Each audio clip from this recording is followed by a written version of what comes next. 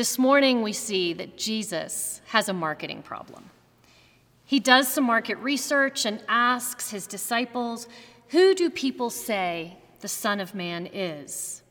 And they said, "Some say John the Baptist, and others Elijah, and still others Jeremiah or one of the prophets." There's clearly no brand awareness here. It's sort of like all tape being called Scotch tape, or all tissues called Kleenex. The prophets seem to be interchangeable. A prominent marketing website gives 8 steps towards successful brand awareness. Tell a good story to everyone. Parables, check. Share content often and generously. Preaching and teaching in synagogues, homes, fields, mountains, and on the lakefront, check. Go where your clients are physically. Galilee, Judea, Jerusalem, check. Interact, engage, and make it fun. Teaching, walking together, sharing meals, check. As for fun, we've got turning water into wine, and there's that whole walking on water thing. Check. Be part of something bigger. Kingdom of God. Check. Build a community. Upper room. On this rock I will build my church. The Great Commission. Check. Create magical experiences. Miracles, miracles, miracles. Check. And the number one rule for effective marketing and brand awareness: get the basics, name and logo, right. Jesus, Emmanuel, Son of Man, Christ, Bread of Life, Redeemer, Good Shepherd, Great High Priest, King of Kings, Lamb of God, the door, the way, the word, I am, the true vine, wonderful counselor, mighty God, everlasting Father, Prince of Peace. And those are just a few. That may be part of the problem. Jesus has been busy. He's been feeding throngs twice with multiplying bread and fish. He's been healing the maimed and the mute. He's been arguing with the Pharisees, teaching those who follow him, and trying to help his followers understand who he is. After hearing from his disciples that people say the Son of Man is possibly one of many prophets, Jesus asks his followers this question today in our gospel reading from Matthew. It is a seriously loaded question. It is a question for the ages. Who do you say that I am? Jesus asks this question of those who spend time day in and day out with him, of those who experience him in so many ways with all of their senses. They see the miraculous healings. They hear the preaching and teaching. They taste the bread and fish multiplied to feed thousands.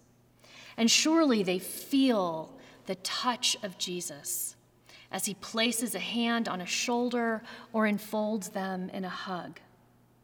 And Peter experiences the sure grasp of his hand as he is pulled from the choppy sea. The experience of Jesus engages all of the senses, but it is Peter with the extra gift of revelation that shows who Jesus is. Who do you say that I am? I imagine there was a moment of silence as they all looked at each other. Then Simon Peter answered, "You are the Messiah, the Son of the living God." And Jesus answered him, "Blessed are you, Simon, son of Jonah, For flesh and blood has not revealed this to you, but my Father in heaven. Peter gets it right, and Peter doesn't get a lot right. And he takes what he experiences and couples that with an openness to God's disclosure of Jesus' identity, Jesus' brand, if you will. For his astuteness, Peter receives a blessing. He and this truth he has spoken are to be the foundation of the church. Peter is rewarded the keys of the kingdom of heaven.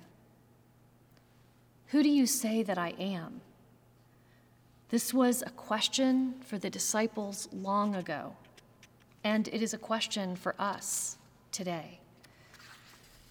Who do you say that Jesus is? When asked who you follow, what you believe, what do you say? Is it Jesus the compassionate healer, Jesus the teacher, Jesus the liberator, or some combination of all? Just as Broderick spoke 2 weeks ago about the many manifestations of God, God is thunder, God is silence, it is no wonder that the person of God in Christ would have the same multiplicities.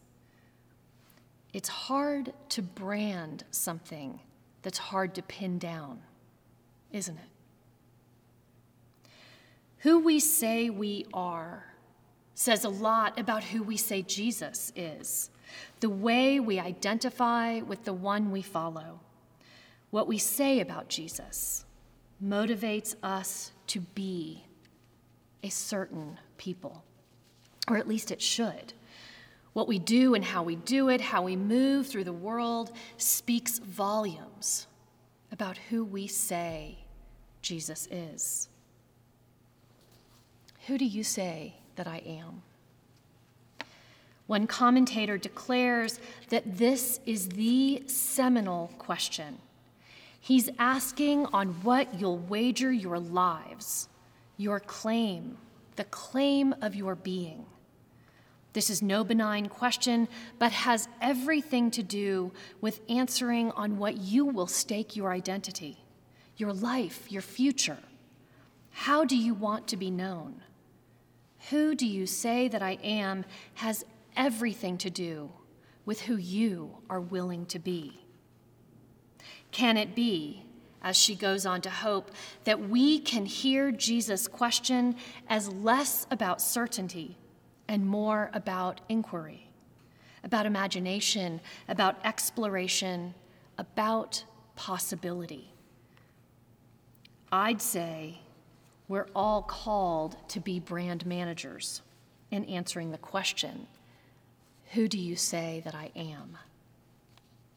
Jesus, Emmanuel, Son of Man, the Christ, bread of life, Redeemer, Good Shepherd, Great High Priest, King of Kings, Lamb of God, the door, the way, the word.